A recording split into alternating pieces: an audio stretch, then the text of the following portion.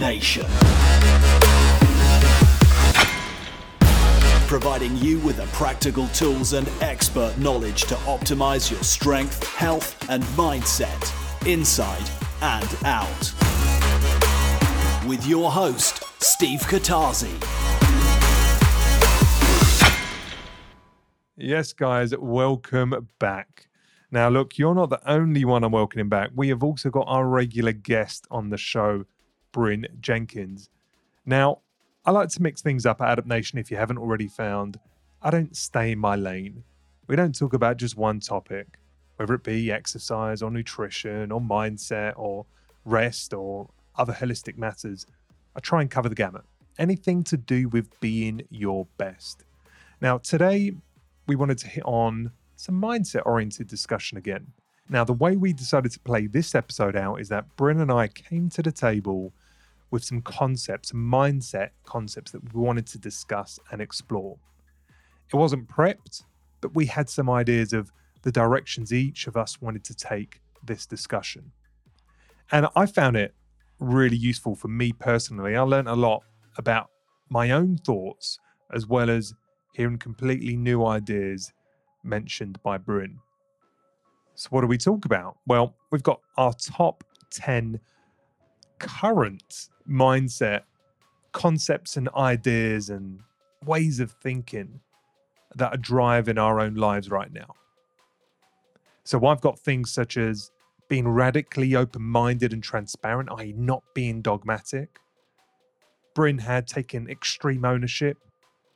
I was talking about your struggle is your privilege. We spoke about things such as imagine not fearing rejection or not looking at failure as failure, but looking at failure as lessons. And then we spoke about things such as building self-confidence through small, easy wins, as well as what is the equation of happiness and taking extreme ownership. I love this conversation. I love these type of chats where we really get to kind of get cerebral and think about things, but be emotional and really think about what moves us as individuals. And I hope through that, there's a couple of things here that are moving you or just reinforcing what you already know or what you already think about what life is and how to be happy, be successful, and pursue being your best. Now, if you've got anything you want to add to our top 10, I would love to hear it. You can get hold of me on the Adapt Nation Instagram page or the Adapt Nation Facebook page. So without further ado, let's just get straight into it. Mindset, baby. Enjoy. Adapt Nation.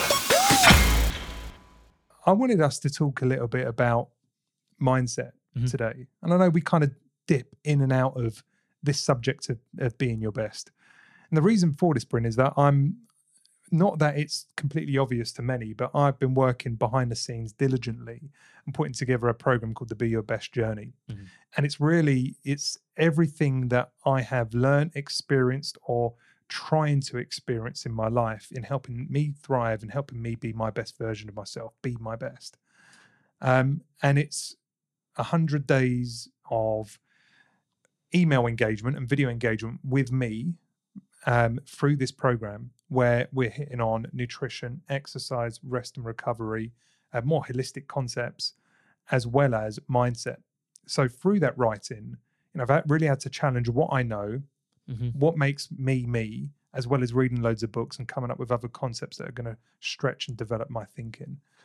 So I kind of wanted to use today to kind of explore some of those concepts. Plus, I know you've got a couple of things that are your focus or resonate with you in terms of the journey you're going through right now in strengthening your character, your mindset. And I know there's so many different ways we can take this. But I quite like it when you and I kind of bounce off each other and just kind of hit each other with like, what you got? What have I got? And just kind of see where it goes. Yeah. So let me give you one and let me see if it kind of like, it triggers thinking. Yeah.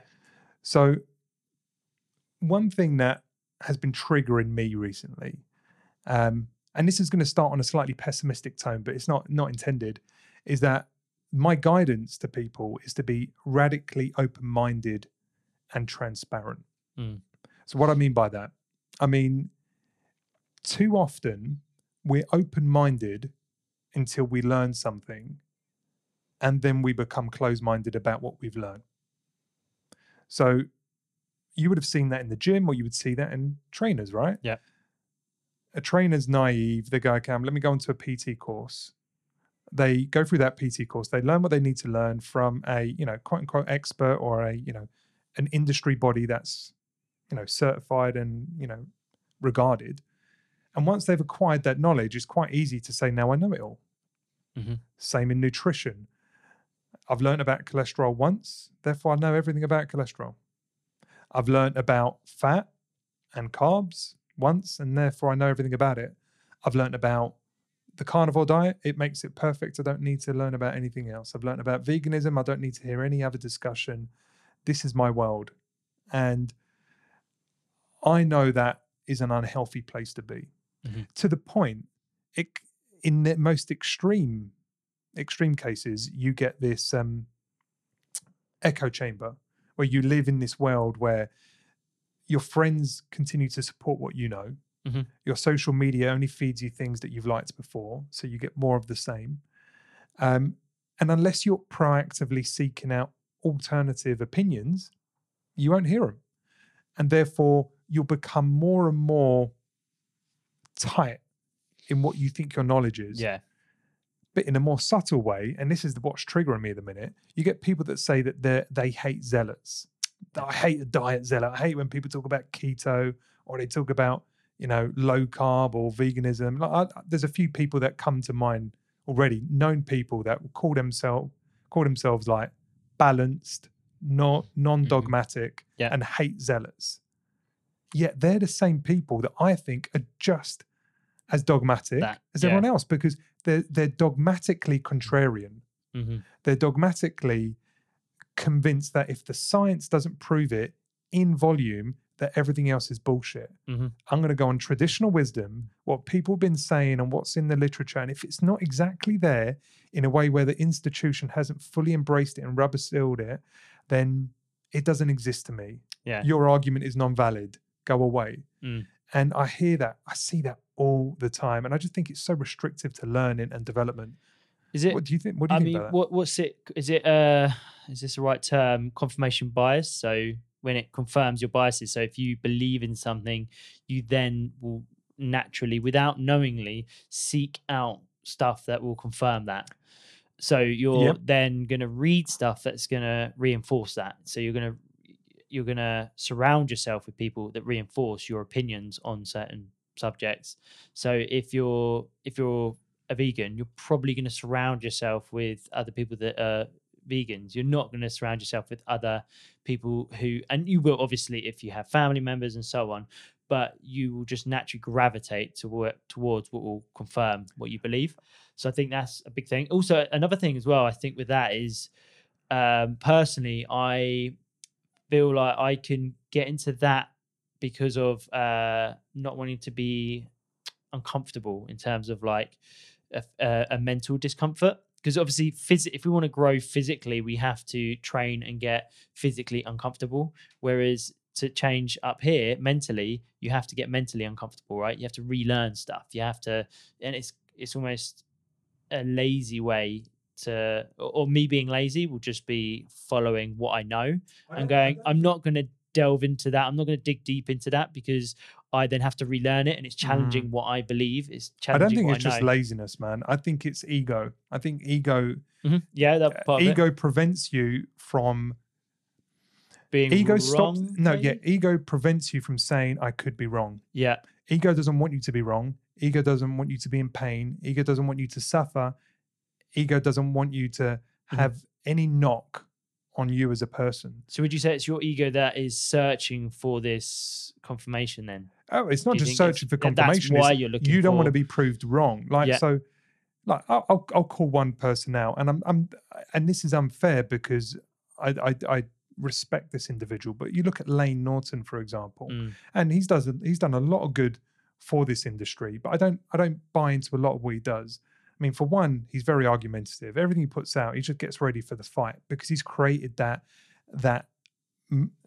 that feeling around his vibe. Like everyone just wants to like call him out, and then he just spends his days arguing. Yeah. But I look at what he does, and everything is like, that's bullshit. Like someone says, like, yeah, taking a contraceptive pill is not good for you because of the, you know, dysregulating your natural hormone balance, and it can cause skin issues and this and this and this. And he's like, show me the studies. Hang on a minute. Anecdote would prove it fairly clearly that most women on long-term pill use suffer with a set of things that seem to improve when they go off it. Plus, there is some studies, but hey, they're not right in the center of the research papers. Yeah. Keto, he can't stand anyone who talks about low carb. Why? Because it goes against his personal lifestyle choices, and it goes against his message, which is, don't worry about it, guys. Just do what you want if it fits your macros. And if it fits your macros, it might make you lose weight. Might. But it won't necessarily make you healthier, more well, increase longevity, increase cognitive ability. There's some merit in exploring it, but he doesn't want to explore it. And his argument is always, show me the studies, show me this. But this is where that kind of mentality fucks you. Because if you're waiting for a study to confirm a subject which is non-popular or doesn't have a monetary value to the big companies that typically fund and support studies, then it ain't going to happen. There's no studies on whether a carnivore diet is a great diet done at scale over a long period of time and controlled tightly. There isn't one. There isn't. Does that mean there's no merit in a carnivore diet until the study comes out? Because the study just confirms or denies a hypothesis. Until we do the study, can we say categorically that a carnivore diet is bad for health? We can't. We can say epidemiologically, some observations have been made that having meat and cancer are correlated. Maybe, maybe not, because that's not science, that's just observation. Yeah. So if you're waiting for science to prove a concept which isn't going to get funded and is too difficult to prove, or it isn't going to get proved for 10 years because that's the longevity of a study, then the information isn't going to hit you. And as a result, you're going to be closed-minded to the idea that we might not have everything right. That all of traditional and generational wisdom is right. I mean, because we know that low fat as a concept to health is clearly a misleading concept in nutrition. You know, being low fat, right? Low fat diets, there's a lot of merit to eating healthy fats, but it's taken a long time. There was no argument that cigarettes weren't good for you. And like, cigarettes were good for you until they weren't. Do you know what I mean? But until they weren't, no one wanted to hear it. Yeah. And I just think that if you're confident enough and you're willing enough to grow and develop yourself and realize that if you're not growing, you're dying, and understand that other people around you might know things that you don't, and be comfortable being wrong, you can learn so much more. You can add so much more value. If someone comes at you with an argument that you don't believe, before you discount it, how about you explore it? Yeah. Because there might be merit in it. There might be something that might be nuanced. It might not be completely true, but part of their statement might make sense logically, might make sense scientifically. They might have data to back it up. They might have their own anecdote to back it up. There might be tens of thousands of people that have the same anecdote, but because it's not written in a journal that you respect, in the last 10 years, it's not true. Hey, science has got a lot still to learn. So in the gap between what we currently have written in journals and what we will have in 20 years' time, you're basically going to disregard everything. And I think, maybe that's good science. I think it's just limiting your potential. Yeah. And it's having that ability to search for the opposite, for the argument. So personally, what I'm doing with like my finances at the moment, I'm looking at where I'm putting money and investments and stuff. And I've heard from a few people this is a good place, and then I've looked into it and I'm pretty confident. But then I'm also now going, okay, I'm going to look at the argument to that and see actually what the other people saying, because I know that I'm probably because I'm probably listening to the people that are all confirming my bias and beliefs now. And if I search out, and it's just I'm having to physically make myself go and search for that. And It's also it's more tiring to and- do that. yeah, it's more tiring, more time consuming, but also not just being stuck at going, I need to look at the research and actually anecdotally what's worked as well, and being open-minded enough to know that it may not be set in stone, but actually there could be some merit behind it, even though there's not a study. So Yeah, just having that what- ability is Yeah, quite what important. I'm not saying is just go with gut feel and don't and invalidate the use of science, because hey, science has taught us so much unequivocally. I'm not trying to make a finer point on this. I just think that there is too much closed-mindedness. Mhm. There is too much unwillingness to be proven outruling. wrong. Yeah. And yet these same people are saying they're not dogmatic. These same people are saying, hey, I'm sitting right down the middle. I'm not in one camp or the other. But you're in the camp in the middle. You're definitely in a camp in the middle, which is I'm not going to be in left or right. I'm going to be central. Yeah. That's still a camp. Yeah. You just don't realize it. Yeah. Do you know what I mean? Yeah. So it's actually quite difficult to be that open-minded. Exactly. without So falling you into don't ways. identify with anything, and you're willing to go. Someone calls me out and says, "Steve, that podcast is wrong. Let me show you why." And I've got the brevity and the comfort to say, I don't know. Let me look into what you've got. And I look into their one thing and I go, do you know what? As a result, I'm going to listen to a podcast said by that same person. Maybe I'm going to read a book. And then, do you know what? I've read this. On balance, I get it, or I don't. Or I think there's something from this that I wouldn't have had if you didn't call me out. Yeah. I'm trying to improve upon that, because what I don't want to be is overly dogmatic. What I don't want to be is someone who's so rigid that if something makes sense to me now, it makes sense forever. Mhm. And I know that might be frustrating for people to hear, because you always want to hear the truth. You don't want to hear someone flip-flopping. Yeah. Like 1 minute, this is the best thing. And the next minute, this is the best thing. And then 2 weeks later, here's the new thing. Like, people don't want that, because it just sounds like you're jumping on the bandwagon. Yeah. But at the same time, I think I hope people respect an evolving of opinion. As long as you can explain why your opinion's evolving and what you've learned and why things are changing, then I think there's more respect. So, like, okay, you're willing to learn, you're willing to develop, you're willing to change your worldview when there's compelling evidence to do so. Well, I've whenever I'm giving advice on the gym floor when I'm coaching, I always say what I'm telling you, and I'm not talking about the principles that have been around for many, many years, and we know they're probably not going to change. They've worked and they always have.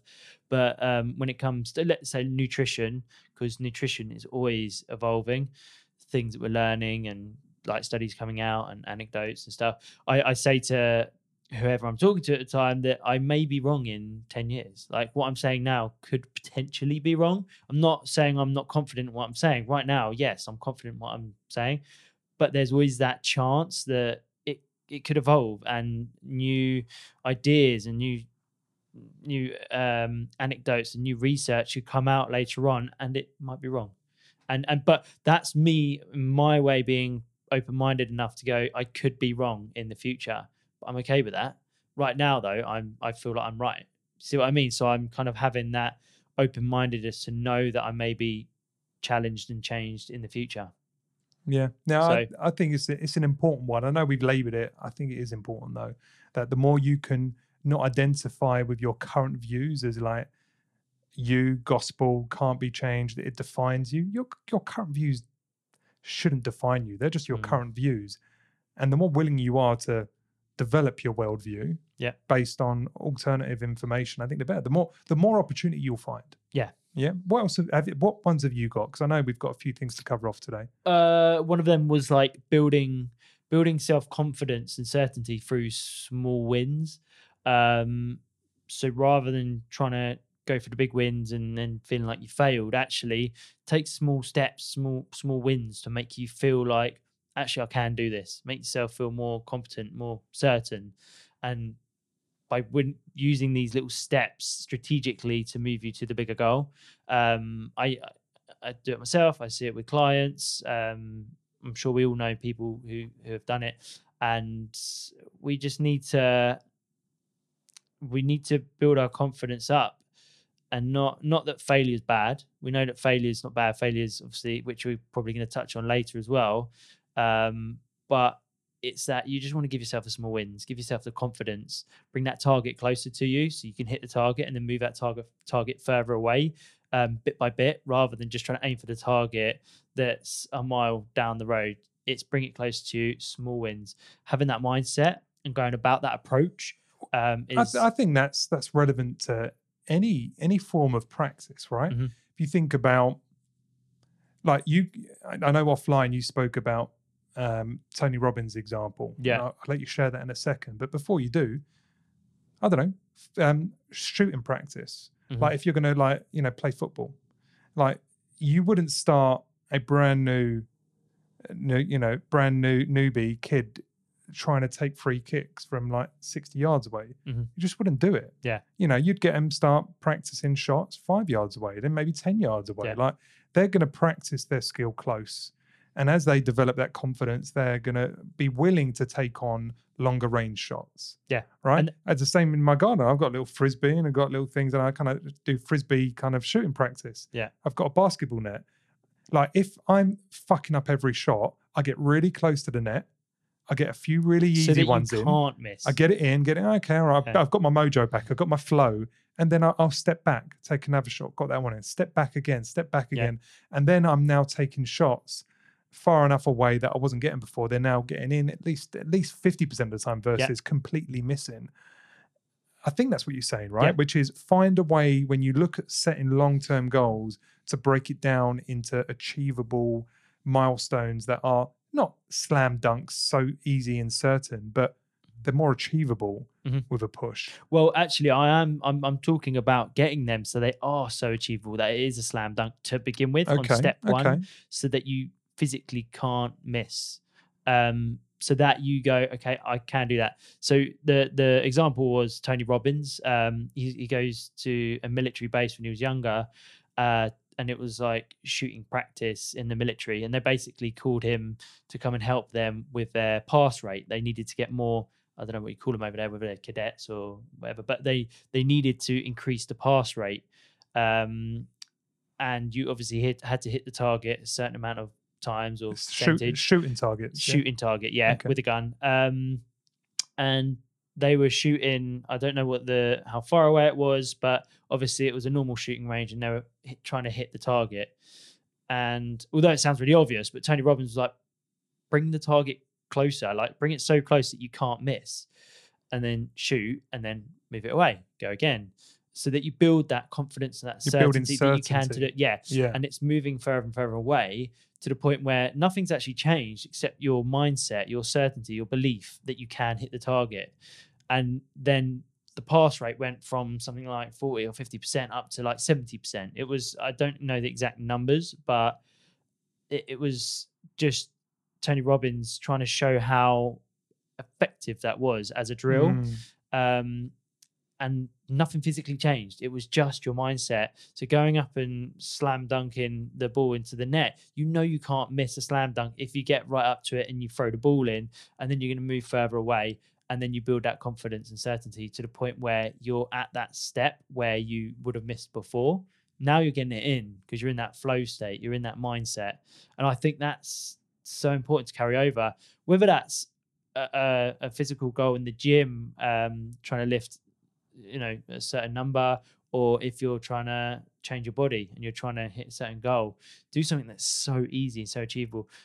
It might be your nutrition. It might be like, okay, rather than just going, right, I'm going to go onto a diet, actually, how can I make a small win? Like chuck something in the bin that you know that you're some foods that are hyper palatable that you can't control yourself around. Throw it in the bin or just get rid of it. And it's just a small win. It's like, okay, I'm not on a diet. I'm not doing anything crazy, nothing drastic. I can throw that in the bin. I can manage that. And that just gives you that little self-belief that you can do it. Like I can take control. And that way that you just take small steps and then build them up larger over time. Hugely beneficial to kind of achieving the longer term, bigger goals. What's your mindset on that? Do you use this personally? I think I do. I mean, I've spoken about how I manage my days from one day to the next, and I always build in a bunch of small activities that I know I can easily do. Yeah, and it's partly because they need to be done, right? So they have to be done. But what I had done previously is I would have lots of things to do every day, which was like a roll on from yesterday. So the list was always getting bigger. Yeah. It wasn't necessarily prioritized. And big stuff was mixed in with medium stuff, which was mixed in with small stuff, both in terms of time and effort and my certainty of doing a good job. Yeah. And I found that it's very, it just beats you up when you're not in control of success. Yeah. So now I'm in control of success. I know what a good day looks like. And it's not me trying to make it easy. I still do difficult things. I'll have one big project. I'll have a couple of 2-3 medium-sized activities, and I might have half a dozen small things. Yeah. But I know that balance is going to give me some wins, because if all I do is the small things, I've done some stuff. But I won't just do that. I'll do the small things and probably the big thing, because the big things happens first. And then if I'm lucky, I'll get the medium stuff done too. And that's a successful day. But I've built it to be successful. Yeah. And I know there's some parts of it I can definitely nail. And I know with a good headwind, I can do the whole thing. Yeah. But I've got to stay focused, not distracted, and just get on with it. So I agree, man. I Yeah. agree. Maybe talking on failure, because you mentioned that. Yeah. One for me is, and this is very personal to me, because I suffer with quote unquote failure all the time. I don't think I'm unique. Maybe I am, but every day there's something I can call a failure, whether it be my ability to turn up as a father, whether it be the work I expected to get done, not getting done exactly how I would have liked, whether it be the response from stuff that I put out as part of my business, whether it be the progress in my gym, whatever it is, mood, what have you it is, there's always something every day which wasn't perfect. And upon reflection of adaptation over the last 18 months, you could say, actually, there's been some failures. There's been some inefficiency. Things have taken longer than expected. Certain things that I thought were going to be slam dunks have proved to be anything but incredibly, incredibly difficult. And I could look at all of those things and say, there's so much failure here. And I could say that, and I could speak with my wife, and, we'd say, actually, there's some failures, but the failures have taught me stuff. And I believe that to be true. But I think taking that one step further, and this is an honest conversation we had only a couple of days ago, and I think it relates, is I don't look at the last 18 months, both in development of my body, the nutrition, and my business, and think failure. I think learning. Like everything that has happened has been an opportunity for learning. And the more I can disassociate or remove the word failure and say, you know what, yeah, I am going to fuck up. I'm going to do things slower, less effective, less compelling, less attractive than I would have liked. But there's always a lesson there. Okay, you shouldn't have done it that way. You should have done it a new way. There's a new way you haven't even thought of that needs to be done, because clearly what you're doing isn't working. Like there is a lesson for me not achieving what I wanted in that day, that week, that month, that half year, that year. Like if that goal wasn't met, there's a lesson there if I'm willing to listen. Yeah. So the point I'm trying to make is I don't believe there's such a thing as failures. I think it's just lessons. And the more you can embrace mistakes, embrace things not going according to plan, and being willing to hear it, I think the greater chance you've got of fulfilling your goals, fulfilling your objectives. And if I think about any entrepreneur, anyone you would class as successful, anyone who's gone through a journey, who's achieved stuff, and you read their biographies, it's full of failure. It's full of failure. Yeah. Like literally 5 businesses have gone bankrupt, and then the 6th one works, and then they're off to the races, and now look at their life. Failed investment decisions, failed relationships, PR stunts that went completely wrong. Like just failure after failure. And you know what? They're just the highlights. They're the highlight failures. The reality is they're failing every fucking day. Yeah. Yet they're leveraging their failures to go, aha, don't do that again. Yeah. Do it different, change, adapt, evolve, increment, whatever. Just make it different so that we stop doing this. Yeah. Stop, and it doesn't need to be cataclysmic failure, like business went down, like everything's just fucked up. But hey, Maybe we expected to get something done and it took 2 days instead of one. Maybe we expected to get 10 grand in revenue this week and we got 5. Like, were our expectations too high, or was our reality the execution wrong, or was our marketing wrong? Learn from it. What can we do? What can we adjust? I just think there's so much merit in getting to the point where failure is not this like shunned word. In actual fact, just get rid of the word failure and embrace learning. And learning can only come, I think, when you're tested. Yeah. That's where the growth happens. Because that's an exam, right? An exam is a test. And you can learn shit. You can listen to a podcast, and listen to these podcasts. You can read books. You can have all the theory. You can watch as much YouTube as you want. You can watch as much telly as you want to quote unquote learn. But that learning is never really absorbed and taken as like part of you and your identity when it's been tested. And either you fuck up and you show me that you haven't learned it, or you show me you have learned it. But it's in the exam where it materializes, where it strengthens and it embodies you. And I look at every day as an exam, every day of like, have you passed or have you quote unquote failed? And a failure is just a lesson, like you didn't do enough revision, you didn't try hard enough, you didn't put effort in the right places, you didn't prioritize well enough, or you just don't have enough knowledge. You're trying to compete in a space where your knowledge is inadequate. Like, how do you change that? Yeah. And if you're failing quite often, that probably means you're trying quite hard, because you're putting yourself in a position where you fail. As long as you're not failing the same time every time. Exactly. Not saying that failing for the sake of failing is good, because if you keep failing, then maybe you're just not good enough and you're not learning from that failure. So like you're saying, you need to attach learning to failure so that you're not just failing. You're failing and going, okay, well, that was a lesson and I'm going to learn from that lesson. So rather than going and doing your driving test 20 times and not passing, maybe you do it once and fail, or twice and fail, and go, why am I failing? Am I not putting enough time and effort into studying? Or what are my weaknesses? What am I failing on? And then eventually you will pass it if you approach it with that manner. But if you're just failing and failing and failing and not asking the question why, then no, it won't be a lesson. So yeah, you're quite right. You need to almost stop going, right, stop thinking of failure as failure and start thinking of it as more as lessons. The nuance there, Bryn, is that embracement of failure, that embracement of challenge, that embracement of being in a position where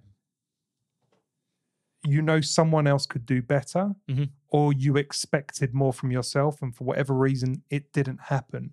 Instead of looking at that as failure, like you fucked up this year, you fucked up this month, things you expected didn't happen. Yeah, give yourself a hard time, but understand why and actually get excited by the fact you've been gifted knowledge. Yeah. Do you know what I mean? Well, you now understand something you didn't understand before because you hadn't tried it. You hadn't tried this thing and you hadn't failed, and therefore you didn't know that plan A is an ineffective plan. You might need to go through plan A, B, C, D, E before you get to plan F, which is maybe a wrong number. Plan G, the goal plan, which works. Like, you don't know the right route. Yeah. Unless it's complete guesswork. And some people get it. Some people go straight in to the right plan and fuck me, like life just gifts them this unicorn of a life. And hey, it's not through hard work and effort, but they found the route quickly. Yeah. Other people might need to knock on a lot of doors, and it's on what feels like that, quote unquote, that last door where, hey, there's something behind it that's worth pursuing, and you've now unlocked it. You found the path. You found a way to progress and make good of your efforts. But you don't know which door to knock on. Yeah. So you have to keep knocking on them and learning from each and every bit of effort you put in, and get excited by the fact every day is an opportunity to learn. And I guess knocking on door is kind of the same as rejection, isn't it? Almost like you're getting rejected, and that can feel like a failure as well. So I guess they come quite closely linked, feeling like I'm being rejected, I'm being there's failure there in being rejected. So keep knocking on the door and eventually, you succeed. So there's also just knocking on that door of opportunity and just keep persevering and realizing that it is a path. Everyone has a path. Some paths are more windy and some paths are longer. And as you said, some are more linear. Some are just bang straight to where A to Z. They get to where they need to. And that happens infrequently, by the way. but But it does look doesn't from the outside. There's some people that just it can look like that. the first thing they thought of just led to massive success. Yeah. Like you can't help but to think of some people and go, oh, they just lucked out. Yeah. Like you can look at someone like Ben Francis from Gymshark, Gymshark CEO. He's 27 years old. Companies, I think, pull in about 150 million a year at the moment in US revenue. 27 to be the CEO of a very well-known apparel brand that's competing with the likes of Nike and so forth in terms of, mind share in the gym in a material way. You go, wow, it's easy to say he fucking lucked out. He was 19, 20 when he come up with the idea and just lucked out. And maybe he did. But at the same time, he had 3 or 4 failed entrepreneurial efforts before starting Gymshark. And I guarantee he's still fucking up now. And every day's a fuck up. And it's easy to look at it and be like, he's reached the North Star and he's there. Everyone wants that. Because that sounds like at 27 to have come up with your idea at 19 and be 27, leading this company with it going places. Like that's luck. That's that path I wanted to find at 19. But it was knocking at the doors from 15, 16, 17 on things that weren't ever going to be a big thing. And he kept knocking on doors and he found one that opened. And then, a bit of luck, a little knowing the right people, getting at it, people seeing the opportunity and the gift in him. Yeah. And him fucking up and learning. Like, that's where he's at. But as you say, it's not been plain sailing for him throughout the last 8 years. But from the outside, you might go, just lucky bastard. Yeah. Like, it's a fucking t-shirt with a shark on the front. How difficult is that? And we always like to think that it's the overnight success, but it very rarely ever is. Yeah. I mean, it never really ever is. You look at people that are kind of an overnight success, and you go, actually, when you look and delve deeper into their past, you go, oh shit, yeah, they've actually. Jay Shetty looks like an overnight success because no one knew of him last year, and it was so quick his success. But he was a monk for 3 or 4 years, and he's developed his thinking through being a monk. He said he put out so many CVs, and after being a monk, and he was like, "Because I'm a monk, no one wants me." So he got rejected so many times, and he just said, and that leads you to feeling like a failure. But he was like, I was unshakable, and I carried on. But that's because he was like, okay, what am I doing wrong? What are my failures? And learning from it. And he's done loads of videos, and not all of them have been successful. Yeah. And then he hit his stride. And you and I were talking about this before we came online. There's some people right now that have a platform, and as a result of their platform, anything they do will be a success. Yeah. Unless they completely put out something crap. But you can put out a book, a bit of cookware, you can bring out a routine, you can, when you've got a platform, everything will be a success to some degree because there's enough people that are rooting for you, that like you, that you have a voice too. Yeah. And if Jay Shetty said, I'm bringing out a mug with my face on it, it would be a massive success in comparison to other mugs being created. Yeah. It just would be. But that's because it's attached to him, his brand, and the connection you have with him. The same with James Smith. Like his book's going to come out in January. It's going to be a roaring success. Why? Because he's got a platform in which he's building, monetizable products of. Yeah. And there's nothing against that. That's fantastic. But he's built the platform, but that platform didn't come easy. He's had to work at that. Yeah. Well, like, I don't know how much you know about Joe Wicks, but Joe Wicks is talking about when he first started out doing what he wants to do, which he's doing now. He started running local boot camps, and he turned up to the park and no one showed up. He said, sometimes I'd wheel all my kit all the way to the park, turn up, and there'd be no one there, and it would be pissing down with rain, and I'd stand in the corner and I'd give leaflets out and no one would show up. Anyone can do that. Yeah. Doesn't mean if everyone does that, everyone will be successful, because you need more than just to show up. Yeah. You need to show up and learn when you're failing. And he's got experience and likability and whatnot. And obviously that. But it's a very fair point, which is the people that seem to be killing it right now, I bet you they're failing every single day still. Yeah. And their failures at the early part of their career would have prevented most people from seeing the benefits they're seeing today because they would have given up. Yeah. But instead of seeing them as failure, he's gone, all right, so my boot camp isn't popular. It's part of the What path. do I need to change? How do Yeah, I yeah. need to market this? How do I need to make people more excited about this? And he obviously created that. Yeah. So, and you touched on rejection. Yeah. There's I've got to talk about this. There's a guy called, I'm going to get his name wrong. I know how to spell it, but I don't know if I know how to say it. Gia Jane. J-I-A. Gia Jane. J-I-A. Jane, which is J-A-I-N-G. He's an American Asian guy. Uh-huh. And I'm not entirely sure of his background, but you know, he's been an entrepreneur for much of his life. However, he was struggling with the fear of rejection, getting in the way of business ideas, requesting investments from investors, and generally propelling his life forward. He wasn't necessarily killing it or making it in his life when he reached this realization that he knew that the fear of rejection was getting in the way. Mm-hmm. So he went about putting together a blog and an experiment which has now created him. He's done TED Talks, he's got books out.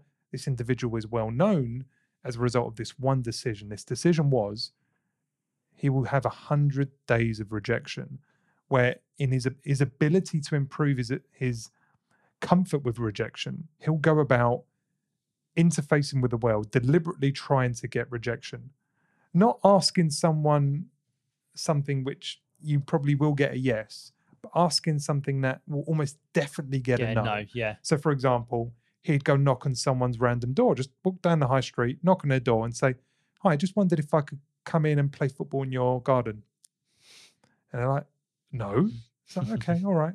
And he'll then go into Costco, and he spoke to said, "Can I speak to the manager?" The manager will come out and said, "I really like Costco. Such a great shop. Can I get on the tannoy and speak to all your customers about how much I love Costco?" And they're like, "No." "But we'll give you a free lunch with the manager and you can talk to us for an hour." Yeah. "That's great. You love our thing, but no." And he's I'm trying to think of other things. He would do a presentation in the middle of the high street and put up a thing there saying a talk in 5 minutes, and no one turns up, and he just talks to himself anyway, knowing that people are looking at him thinking he's a nutter. And he would just ask, he would ask for investment decisions that he knew he would get no in. Mm-hmm. He'd ask people for business opportunities that he knew that they would say no to. Mm-hmm. And he learned so much incredible stuff, including people want to say yes. Mm-hmm. They just can't always say yes. People are more empathetic than you realize if you just ask. Yeah. The bolder you ask, the more likely you are to get people's attention. And sometimes crazy shit happens. Like he went into Starbucks, Krispy Kremes. He went into Krispy Kremes and he asked the lady behind the cashier desk, "Can I have the Olympic rings made out of your donuts, please?" The Olympic rings logo is links. interlinked. Yeah. Yeah, basically, "Can you make that out of donuts for me, please?" And she was like, "Let me try." I was like, "What? Yeah, let me see if I can do it." Then she tried to make it. She made it. And that was the thing that kind of really made him, because that hit the news. It's like this cashier who didn't have to say yes said yes. Yeah. And then he's gone into Starbucks and he said, "Can I be your greeter as everyone walks through the door? I just want to greet people as they walk through the shop. Don't have to pay me. I just want to greet people on your behalf." And I think they might have said yes, but he was asking for things that mostly were going to give him a no. And I love that. Basically, it taught him so many things. He wrote a book. He's doing TED Talks on it. He's got a business which he's now developing as a result of his innate understanding of failure. Rejection. And that comfort of being rejected. Just think about in your life, if you did not fear rejection. Yeah. That thing that you want, but you feel too nervous to ask for, you just fucking ask for it anyway. And you don't care if it's a no. You'd like it to be a yes, but you don't care at all if it's a no. Imagine if you went through life where no's meant nothing to you. The yeses are great, they're celebrations, but the no's were just like just water off a duck's back. Mm. You do those sales calls and people just hang up on you or just say blatantly no, I'll tell you to fuck off. Like, doesn't matter, I don't care.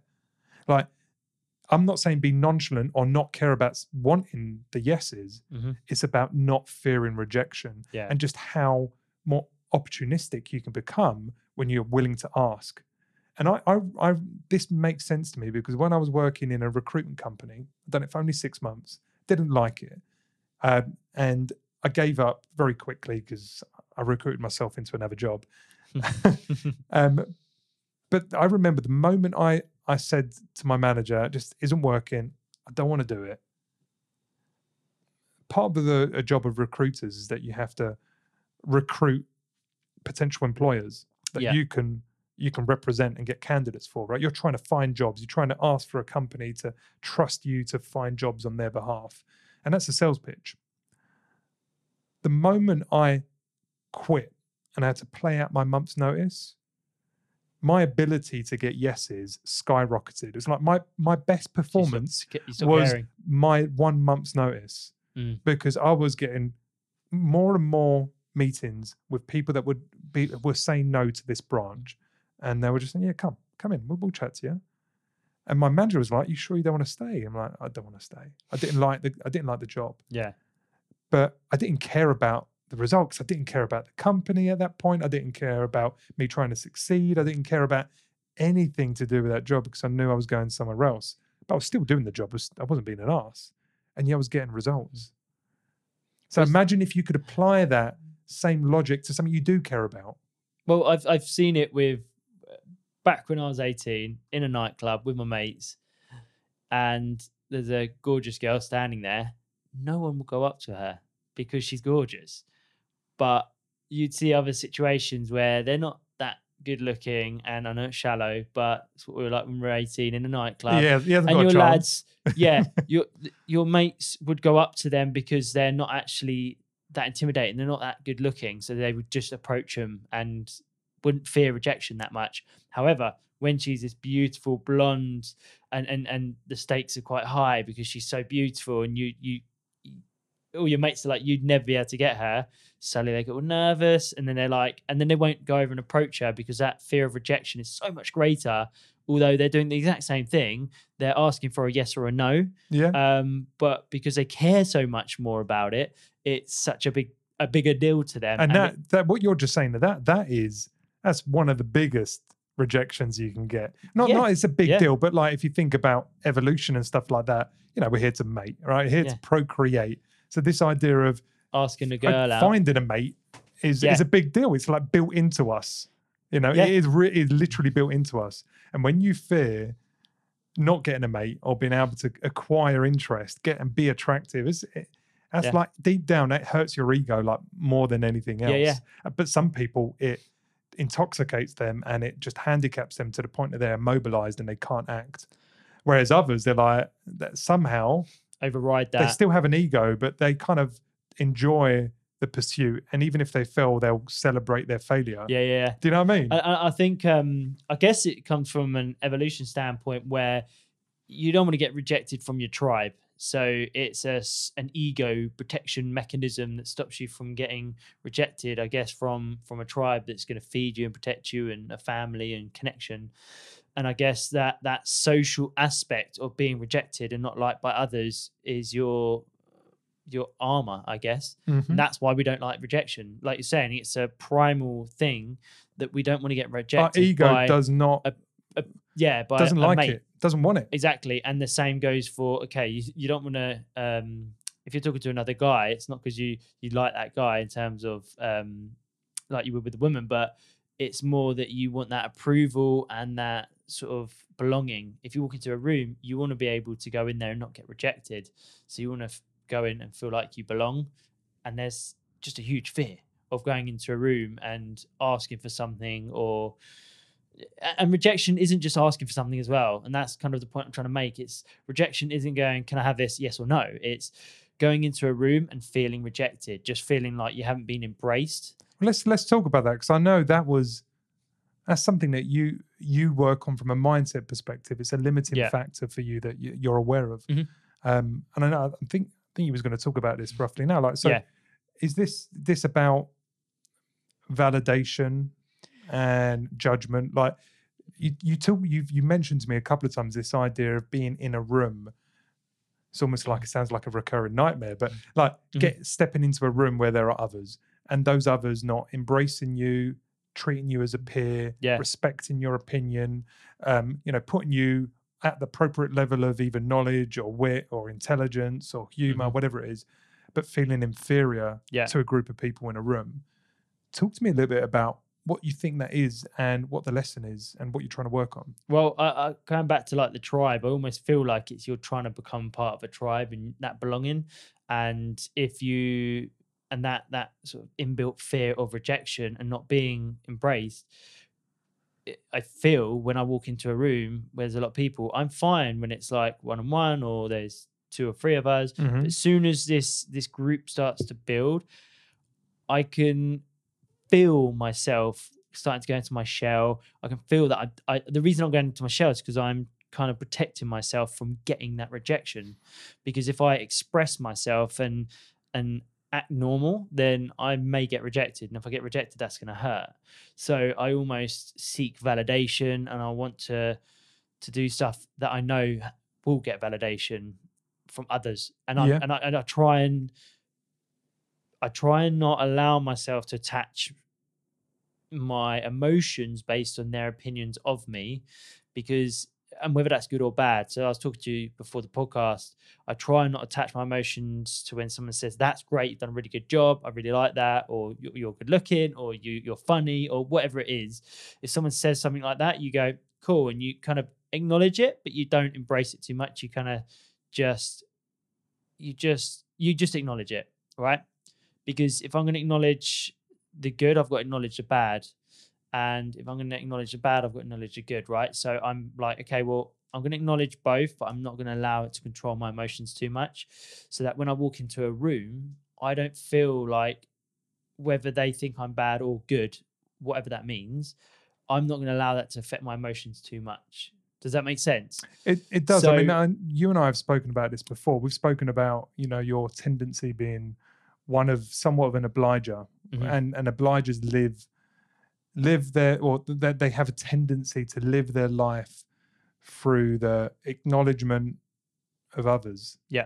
To almost be a martyr to some degree, to serve others, but also receive benefit, feel good about themselves only when others say good things, and they will feel terrible if people think badly of them. Yeah. For me, I'm more of a questioner. I sit more at the kind of polar opposite of that. I care less about what people think of me, but that can come with empathy issues. Yeah. Right? Because I'm less aware of what people think, and I don't care about what you think, and therefore I can come across like I don't care about you. Yeah.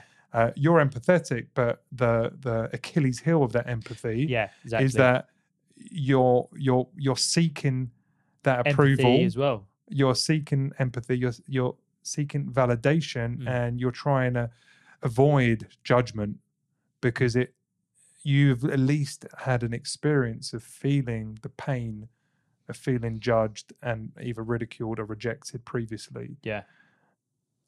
So what you're saying now, in terms of what you're trying to work on, is this disassociating your internal kind of feelings to what people say. It sounds like that's something you're trying to master versus you've mastered it. Yeah. Which is to not care too what much people say. Yeah.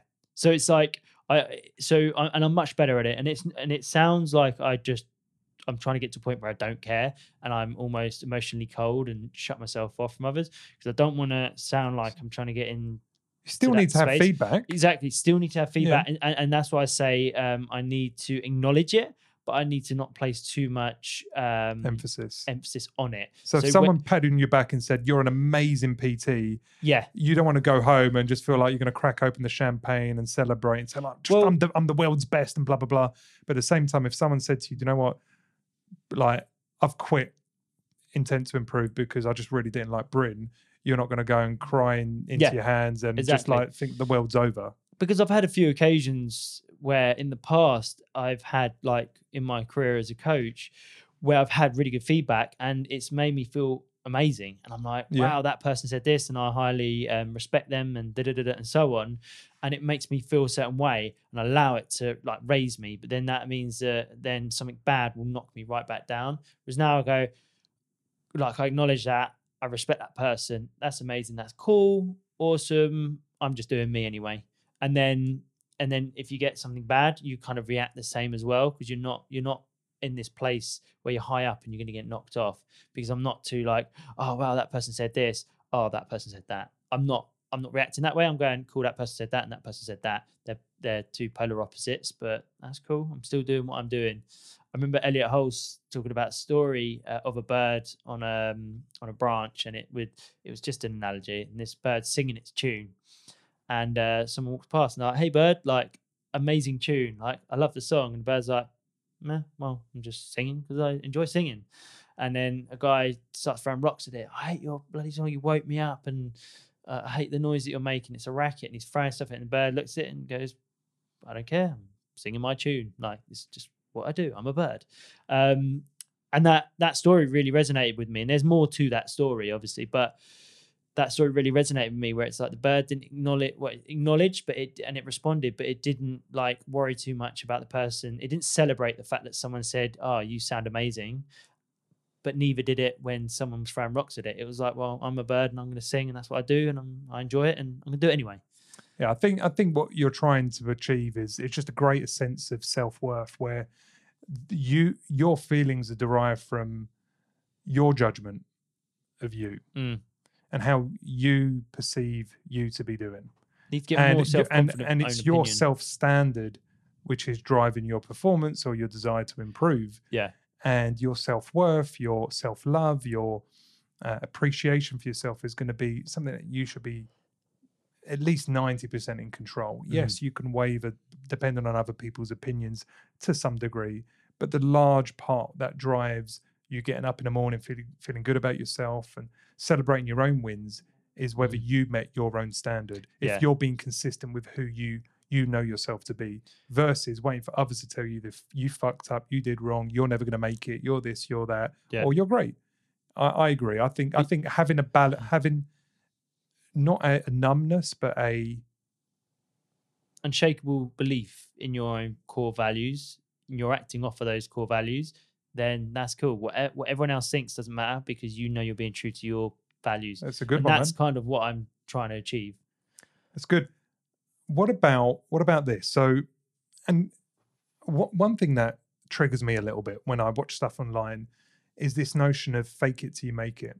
And I know this has been a popular trend in kind of message out to young or naive entrepreneurs, which is at some point you're going to have to start and you're not going to know shit. But if everyone waited until they knew a load of stuff, no one would ever get anything done. And that's fair. So faking it till you make it is this idea of somewhat being an imposter, but having the confidence to engage in a space where you know you're not the best until you acquire the skill to be the best. And I don't want to fully discount that, because I think there's some merit to it. But what grates at me is this notion that if you want something, Bryn, you can get it. You can get it. That sense of entitlement. If it's your passion, go after it.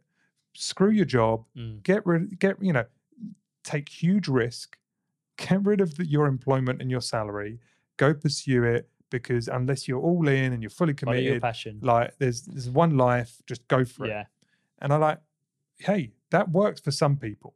If you're fully tuned into what you need to do, the value it can provide, and you've got confidence in your own capabilities to grow, to learn, to develop, to listen, to be comfortable with failure. And you've got to really know you're comfortable with failure, because you're going to fucking fail a lot when you're brand new in an industry. Unless you've got all those things netted down and you know what you're pursuing makes sense, not just in terms of making some money, but adding value to your life, enriching you, because you're after something more than you. You're after some purpose. Then that makes sense. And here's the point. I think when people are fueled almost exclusively through passion, sometimes they can be blindsided Can lead you down the wrong path. because sometimes. passion, it can blind you. Like, think about when you're passionately in love with, new relationship. You don't see any of their faults. Mhm. You don't see any of the problems that might come from that person that you're really, really obsessed with. You won't even realize you're spending less time with your friends, and other things that were a priority are less of a priority because you are passionately obsessed about this new relationship. That might be terrible for you, by the way. Might be a really bad person, but you're all in. Can't see it. Can't see the wood through the trees. We've all been there. We've all seen what that looks like, either in others or in ourselves. Passion by itself isn't enough. So when people say follow your passion, I go, yes, but no. I think you should be fueled by your passion, but you should be driven by your purpose. And unless you've got that clear in your mind, right, you can have desires, which is another word for passion, like, I want to be this, I want to be that. It'd be great if it looks like this. But unless you have a purpose, something that says, what's beyond me? I'm not trying to sell a widget or jump on some trend because everyone's buying these things these days. I've got to be me too in that industry. Or, the vegan community is hot right now. Let me make a vegan product because everyone's going to buy it. Unless you can attach some purpose to that and say, in me doing that, I'm going to fulfill something that's bigger than me. I'm going to make money, but I'm going to do something that's bigger than me. I'm going to actually leave something. Where you're going to add value, which in turn brings business. Yeah. And I feel following your passion should be caveated with having a purpose, or at least being driven by a sense of purpose. And it might not be completely crystallized, but there needs to be some shape of it.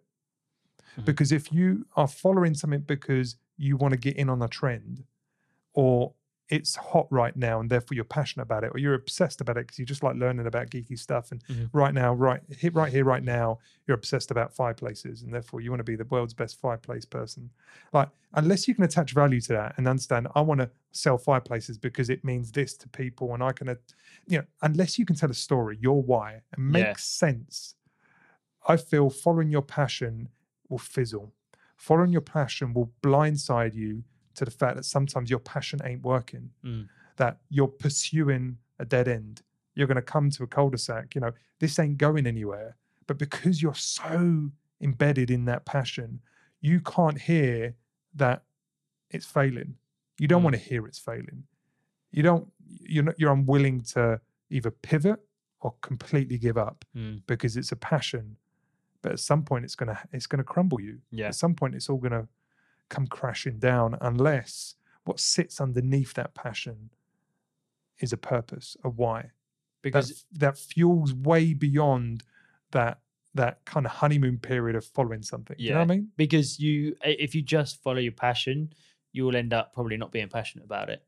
Because when you are just passionate about something, i.e. fitness, if you just go into it going, I like training, so I'm going to be a coach, you then end up probably hating your job, because then you've now attached your passion with emails, with trying to earn a living, early starts, late finishes, and all the nuances that come with coaching, right? Because you're passionate about training, and you might end up going, you know what, I don't like going in the gym anymore. Like, training is now a bit of a chore because that's my workplace. Man. So true. So then actually, rather than having the purpose of going, I actually honestly feel I can help people. Like, I have a message. I know stuff about nutrition and training, and I'm passionate about it, and that's how I started. But I really, really think I can help the majority. I can help more people, and I feel that people don't know what I know, and they need to know it, and that will really, really help change their life.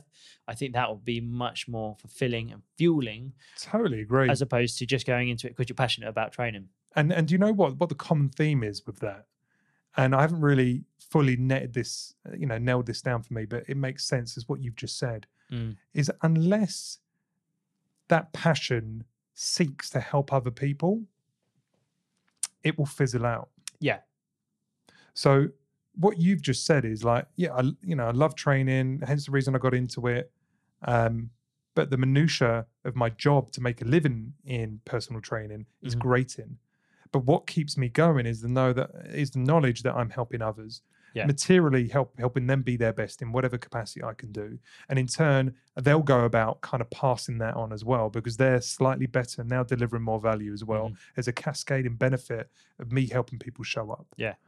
And if you think about what I'm doing, the message is very similar. But if you look across any business that really does both continue for a long time and is driven through a why that people can really resonate with, it's always built on adding value to others. Yeah.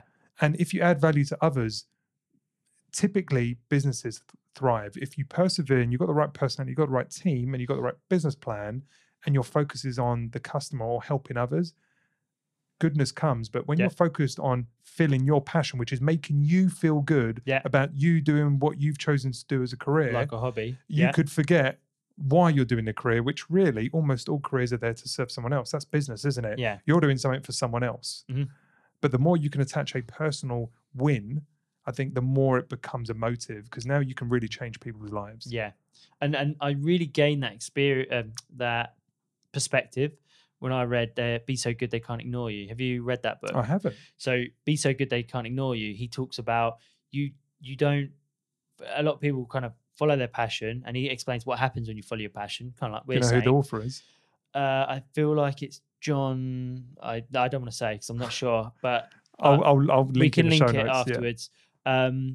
But he basically says he says this is what happens when you follow your passion. He gives you real life stories of people that followed their passions and it's not quite worked out. And he also dispels things like find your passion. What does that mean, finding your passion?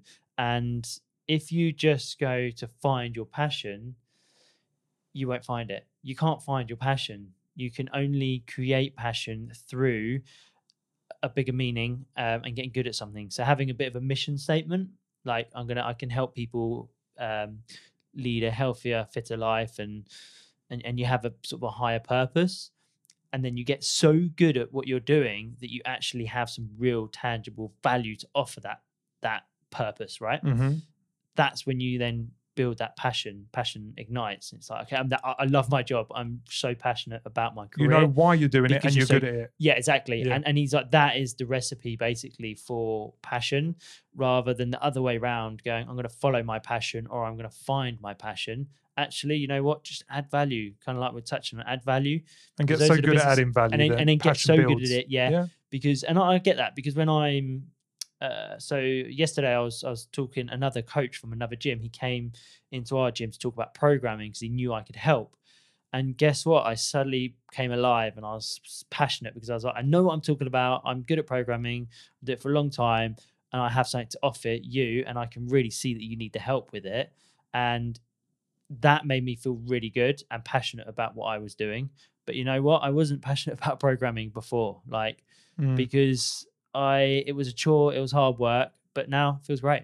I love it. And I've actually quite like to help other coaches with programming. That's good. I like that. That was an anecdotal experience for me personally. So that's a lovely finer point to that. I like that. I like that. Let's go one more each and be done with this one. So maybe my last one is your struggle is your privilege. Yeah. And what I mean by that, if you read a lot of biographies, autobiographies, quite often, well, in part because this is what helps books sell, but largely because this is life. Like a biography is, or it's especially an autobiography, has an undulating kind of story arc, right? There's always loads of ups and downs. There's loads of like failure and mistakes and bankruptcies and people rejecting them, or just a really bad upbringing. Drug abuse. Yeah, exactly. Yeah. Bad parents, no parents, drugs, as you say, no one caring for them, going up against it, no silver spoon. And most of the autobiographies that are, well received typically have that suffering at the beginning and almost a central theme of their life. Yet through that suffering, they've achieved greatness. And then you hear other people's stories that may have not written autobiographies, but they've got their own message, and they always seem to have had a really bad upbringing. Like, there was abuse. My dad killed himself. There was this. So much. There was rape. There was this and that. And I remember, I was in an interview once. It was for a job I didn't necessarily want, but I was going through the paces, and I got towards the end stages of this job for a reputable company, tech company. I got to what would have been the final stage with what ended up being quite an arsehole of a leader. So I wouldn't have been able to work with him anyway. The interview proved that. But he said to me, why do you want the job? Gave him an answer. It was kind of stockpile. I was quite young at the time. And I think I gave a convincing enough answer. He then went on to say, what has made you how you are? What has made you want this job? What has made you as successful as you suggest you are and as successful as you say you're going to be? What has done that? Tell me about it. And I couldn't give him an answer, because in that moment, I was rewinding through my life. And in that moment, I had no fucking story to tell him. And you're looking for one big struggle, right? I was looking at I was retracing my childhood and thinking, that wasn't that bad. And, through my schooling, that wasn't that bad. I'd done pretty well. And, in the moment, I didn't see much of a struggle. And I gave him some answer, and he's like, that ain't good enough. Give me more. Tried to give him another one. He said, this ain't working. Go out for 10 minutes, come back in and give me a fucking real answer. Came back in, I still couldn't give him a good enough answer. It really irked me, it really pissed me off that I failed on something that was just my life. So I actually, even though I didn't want the job, I wrote an email back to him, really thought about it, put a timeline to give my life. And I said, you know what? These are some of probably my defining moments. Single parent upbringing, very low class, living off catalogs, lots of debt, independent, having to be independent because of that.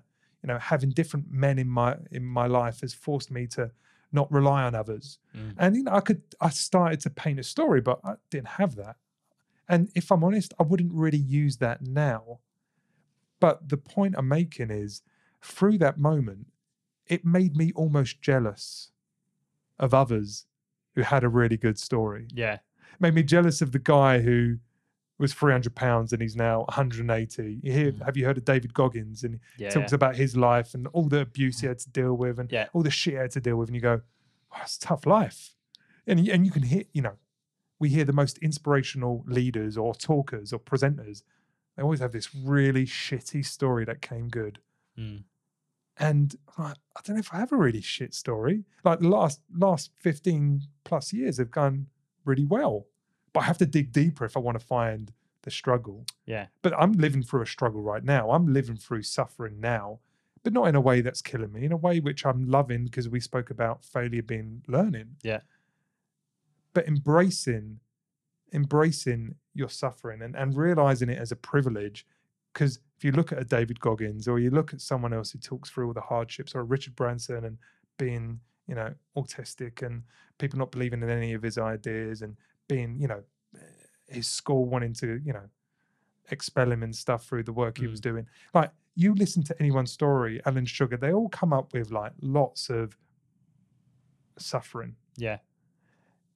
And yet we as listeners or people observing their life really enjoy that story and can see it's that suffering that created that momentum to not want to suffer anymore. We will have a rags to riches story. Do you know what I mean? But it's, and I just think there's so much value in looking at suffering as a privilege, looking at suffering as a gift, because if you can endure suffering, through suffering, you've understood what you don't want.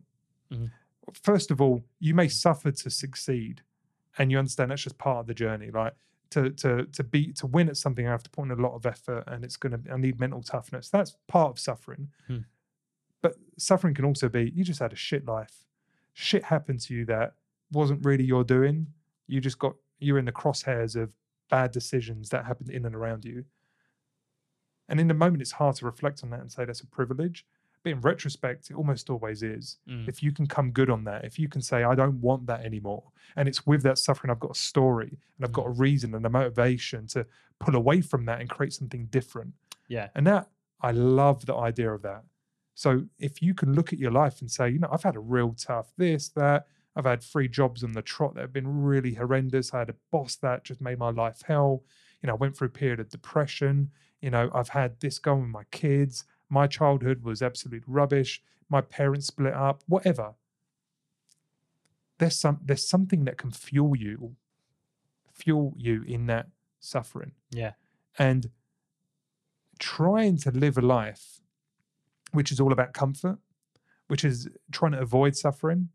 And like when there's someone looking at, like me, right? I could listen to someone suffering and go, poor them. Like if they haven't made it yet, I can say, poor them. Oh, their life's shit. Oh, like it's all going wrong for them. And I can either scorn, or I can judge, or I can sympathize, or I can empathize. But nonetheless, I'm comfortable. You're not. It's tough life. We're not all meant to be comfortable like me. Yeah. I could do that. But in actual fact, if you're living a life that's always comfortable, you're not fucking trying. Yeah. There's no growth. If you're living a life that's always comfortable, you're never going to take risks because you're going to want to avoid discomfort at all costs. Yeah. Whereas people that have suffered are willing to suffer again in pursuit of greatness. I love that. Yeah. I love that. It's the short-term gain over the long-term gain, right? It's not that you're choosing the suffering, but just acknowledging that the suffering isn't always, it can be a blessing in disguise. And knowing that it's like your failures, don't feel bad about it. Like it is. Wear it like a badge of honor. And that's where the growth happens. Wear it like a badge of honor. Yeah, do you know what? I've had a tough life. Last year was whatever, really the lowest point of my life. And I've been challenged in all of these ways. Own that. Wear it like a badge. So like, do you know what? I'm earning my stripes. What the fuck have you done? Yeah. Right? You might not be suffering, but you're not also going anywhere. Right? Your comfort is going to lead to a life of meh. Yeah. Fine. If that's what you want, cool. But I'm suffering in pursuit of something better. Or suffering has been imposed on me, but as a result, I still earn the stripes of that suffering. What doesn't kill you makes you stronger. Exactly. Love it. Right. You've got to close on something more powerful than that. Right. Pressure's on now. Extreme ownership. So I'm a big fan of just owning your shit. Like you've just got to take control of your life and the responsibilities and the outcomes of your life. Like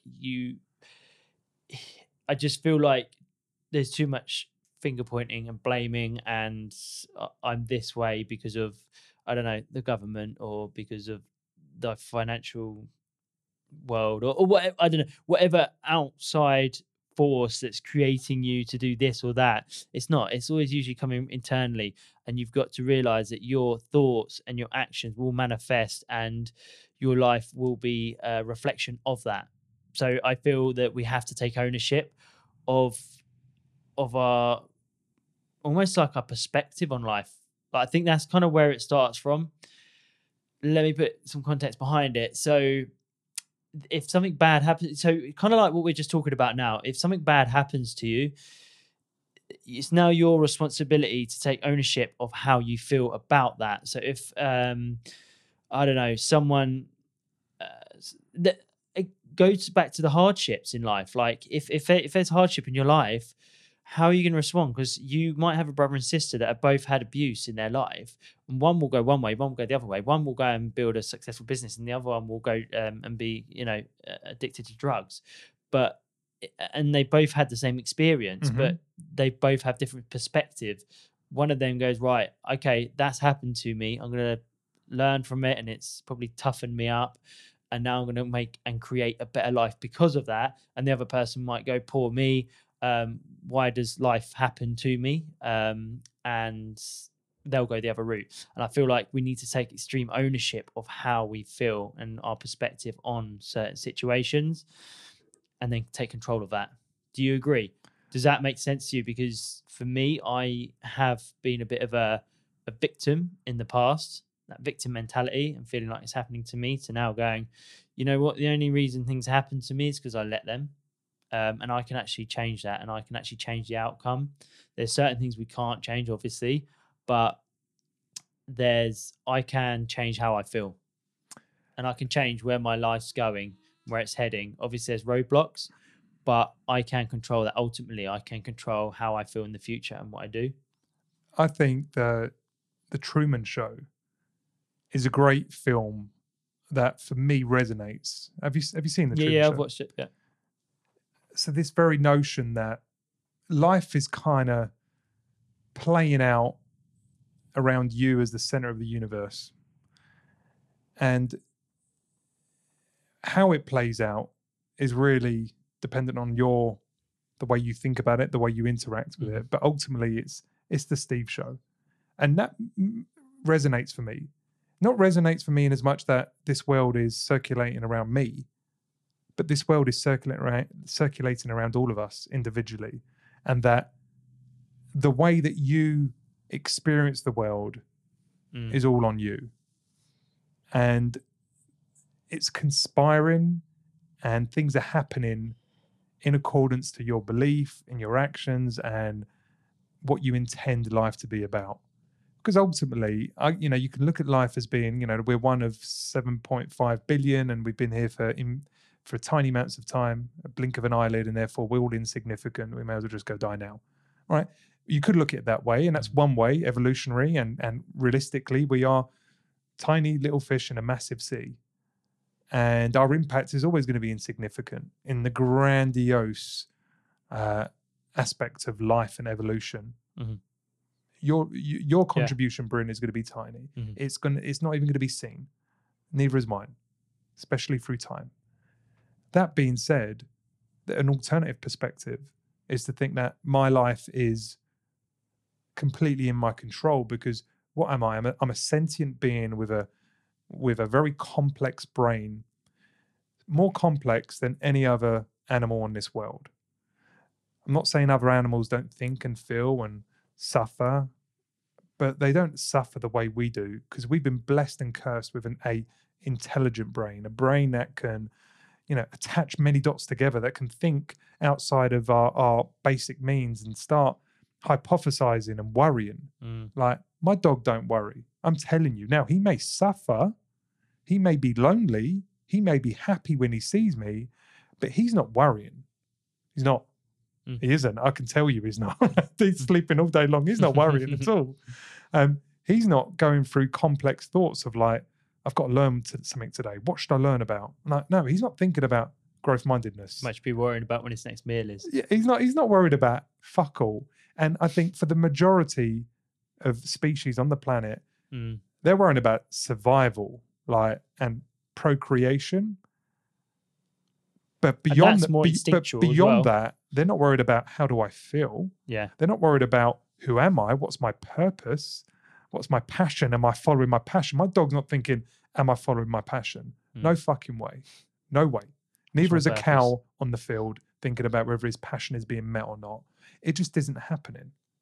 Right? So, but we've been blessed with this ability to, do science, to, do psychology, really think about the human mind. And the more we think, the brighter we get. But the brighter we get, the more burdened we are with our sheer intelligence, weighing our life down, growing disproportionately mental health issues as we are now struggling to understand ourselves because we know so fucking much. Yeah. Do you know what I mean? Yeah. And it is a burden to be this smart. All of us. We're all too smart. And some people more than others, where they obsessively think and they can't turn their mind off. And they're always like joining too many dots together and worrying about everything. But with that burden comes an opportunity. If you can understand that really your life is more simple, really your life is about happiness is when reality meets your expectations. So when you talk about total ownership, extreme ownership of all the outcomes in your life, whether it's things that happen to you because someone dies or there's an event or there's a crash or, your business goes down, your business goes offline for 2 days. You really didn't do anything about it, but maybe you could have had a more resilient website. I mean, there's always something you could have done, excluding the weather and excluding fatal events. But for the most part, you can take ownership of how that event happened or How you respond how to you it. responded. Mm. So when you go back to the equation of happiness is when reality meets your expectations, Mhm. you have the opportunity to think about, how do I change my reality or how do I change my expectations? Yeah. And that's extreme ownership. I fucking change what's happening because I don't like the outcome that's happening as a result of my reality, or my expectations are inappropriately set on what life should be. Mm. On, I need X material things. I need to have these many friends I interact with every week to feel loved. I need to have my relationship needs to look like this. We need to be having sex every single day. Otherwise we're going backwards. Like you can just start labeling what perfect life is. And the reality is that isn't perfect life, because if you had it all, you still would be unhappy. Yeah. Because life isn't one massive happiness thing. Like it's moments of happiness. Yeah. It's moments of happiness. And in between those moments of happiness, reality isn't equaling expectations. Mm. But the more you can manage your mentality, and this is going back to Jay Shetty, his time as a monk, the more you can match reality to your expectations, the more happier you'll be.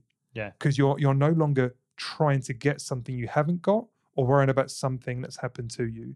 But the reality is meeting expectations because you're choosing it to be. Mm. And that's taking extreme ownership of who you are and how you feel. And in changing the way you feel so you're always happy, I mean, fuck, like, if you could be happy all the time, I would regard that as an absolute fucking success. Even if you didn't end up creating much wealth or much of anything. But if you navigated life being like this rare, unique human being who could be happy all the time, I would say, teach me that formula. Yeah. Not because I want to be lazy, not because I don't want to give any value to the world, but you clearly have navigated the complexity of the human mind where you can make reality equal expectations or expectations equal reality. Yeah. Explain it way better Thoughts? than I do. That's basically what I was thinking, but you just explained it in better words than I ever could. But it's complex, isn't it? Because as much as I understand it theoretically, I ain't happy all the time. I'm not. Yeah, it doesn't mean I'm sad all the time. It's just I'm not happy all the time. And I think that's real. That is real. I think anyone who expects to be happy all the time is just getting sold an Instagram lie of perfection. It does not exist. I think However, if happiness happens once every 2 months for you, something's going wrong, because clearly your reality is so far away from your expectations that it's just full of darkness. Well, and that's on you. And I think that's actually one of the biggest cons that you see at the moment in terms of like social media is that everyone seems to be selling happiness, and that happiness is this constant feeling, which it's not. It's moments, as you say. It's the highlight reel, right? Yeah, but then what is it? So we're after great gratitude. How grateful are you? I think that's something that you want to take responsibility, like you've just explained, and then layering on top of that, looking at, okay, well, if I can't be happy all the time, you can be grateful all the time. And I think that's the kind of foundation which other emotions spiral off, like happiness. But if you're grateful all the time, no matter what's happened, because you could be, it's a beautiful mindset, barely anything, and be grateful. Yeah. You might not be happy all the time because that's just an emotion, but being grateful because that's the perspective that you've taken responsibility on and managed to craft over time, so that you're now grateful for life. And gratefulness is, no matter what, is infectious, not only within your life, but to others around you. Because if you're humble and sincere in the gratitude of things that people do around you, it makes others feel good as well. So not only does it make you feel good that you're grateful about what you have, you're also grateful about people around you, and it makes them feel good about themselves. Yeah. It's a beautiful quality. It's a great point in which to end this discussion. Yeah. So hopefully, whilst this is probably a bit of a pep talk for you and I, really that's what it is, right? You know, this podcast is about us exploring us and in turn, hopefully adds value to others. That's all we But can offer, I don't right? think Is our I own don't think experience. this stuff is unique to you and me. I don't think this stuff No. is shit that only you and I, maybe a handful of others, are dealing with. I think most people are working through this stuff. Some people much better than others. Mhm. Some people have fully understood these, embraced these lessons are already developed and learned, Mhm. and they're just working on, strengthening their craft. And for others, we've said stuff that has hit them for the first time. And hopefully, one or two of the things we've said makes enough difference that, you can just challenge your status quo. Yeah. Because that's what it's about. Being your best is about challenging the status quo, always wanting to improve, always wanting to be better, but not better than others, just better than yourself yesterday. Yeah. Cool. Thank you so much for listening to this one, guys. I hope you took some value from it. Of course, if you've got anything you want to add to this, whether it's some of your best mindset tips or guidance, then I'd love to hear it personally. You can get to me on the Adapt Nation Facebook page. And that just leaves me to say, guys, that Adapt Nation is all about providing you with the tools and expert knowledge to help you improve and optimize your strength, health, and mindset inside and out. Until next time, guys, I'll let you crack on and be your best. Take care. Thanks, guys. If you enjoy this show, please leave us a 5-star review on iTunes. It really helps. And of course, recommend us to any friends or family who you think might also enjoy the show. Thanks for listening. This is Adapt Nation.